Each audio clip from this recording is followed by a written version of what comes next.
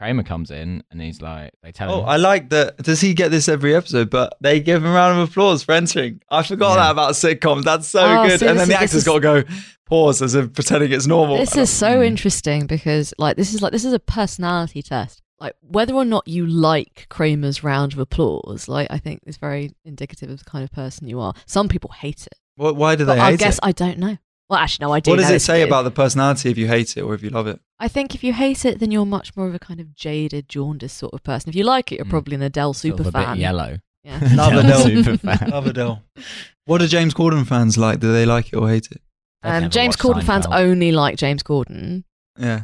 James Corden They're fans single issue voters. See Kramer get the round of applause and they go, wait, this isn't Friends. Yeah, they watch that and they go, has James Corden come on? Like, why is everyone clapping? Where's Joey? Yeah. But I love that. Yeah, I thought it was but I also just love because you miss that because everything's so slick now, but the idea that they're just performing in front of a live studio audience, he has to come on and go, my next line, wait a minute, I'm getting an applause. And then say a ridiculous line, what's up, diggity dog? I'm like, God damn it, I'm right in the 90s watching a sitcom. This is crazy. Yeah, getting a laugh for saying "What's up, diggity dog" is quite incredible. I'd laugh if someone said "What's up, diggity dog."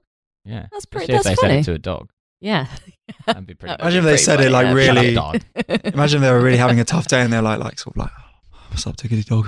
Like, just like really. It's a formal greeting. Just like as in like a madam. saying it at a wake, like, what's up, diggity dog? Thanks for coming. Yeah, that's the Prime Minister. It would have meant a lot to me. That's what you have to. That's what you have to call your commanding officer in the army, diggity dog. Yes, diggity dog. What did you just call me? Yeah. Don't call me diggity dog. Diggity. I work for a living. That's sergeant. What was I? He comes in. Kramer comes in. Kramer comes in. My objection to the Kramer round of applause is that they give it to Kramer. I feel like it would be much more appropriate to applaud Costanza or Elaine. But remember Kramer is like the anti-straight man, pure id. Is he in every episode? Of the show? Yeah. Right. He's like I mean, I know he has his own plots, but his storylines are always the more kind of baroque and surreal ones. So like it makes sense because he's the adjunct. He's not like the kind of the meat and potatoes. He's a kind of like he's a trifle. Yeah. He's the trifle character. Yeah, or a sort of Brussels sprout saute type thing. Yeah, you know, it's a side. Surprisingly delicious. Kramer. Surprisingly delicious. Bit of whole grain mustard in there. Bit of parmesan. Blinding. Couple of roast shallots. Oh, that's smashing that. Yeah, I needed that. Yes. Adele taught me that recipe. Yeah, I think that's why he gets the clap. Like Costanza doesn't get the clap because his Costanza is a main course. He's not a pudding.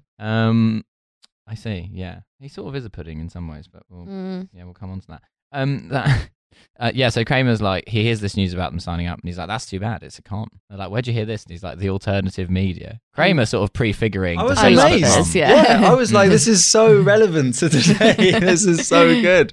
I was annoyed that plotline didn't continue. I thought it was gonna. What, Kramer and the alternative media? Yeah, that's a whole other sitcom. Print conspiracy theories, like on a mailing list. Yeah, but I like that as well. It's called the alternative media. That's so funny. Like, what does he subscribe to? Where does he get it? What is he talking about? Like, you used to be able to get a lot of like crank stuff on like little kind of pamphlets and that kind of thing. That used to be the main kind of medium. That's what they were up to in the 19th century. Just printing pamphlets. I also found Martin Luther. I also found it quite funny that, like, in the alternative media, this is so specific. Like, you know, those charities that help old people.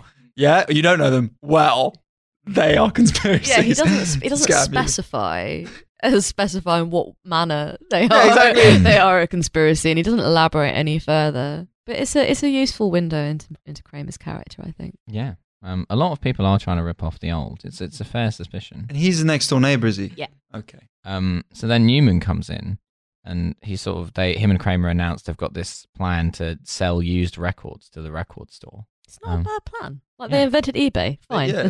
They should have done it 20 years later in Hackney, and they would have made some real money. Yeah. That's right. Unfortunately, they were not blessed with the kind of foresight. If Kramer and Newman had known about Brick Lane, then they really would have been. Again, Brick Lane existed in 1993. Yeah, but they didn't know about it. Otherwise, they'd have gone there. Might have done. Would have been very different as well, I guess. But yeah, they would have existed. Oh yeah. You ever been to Aladdin?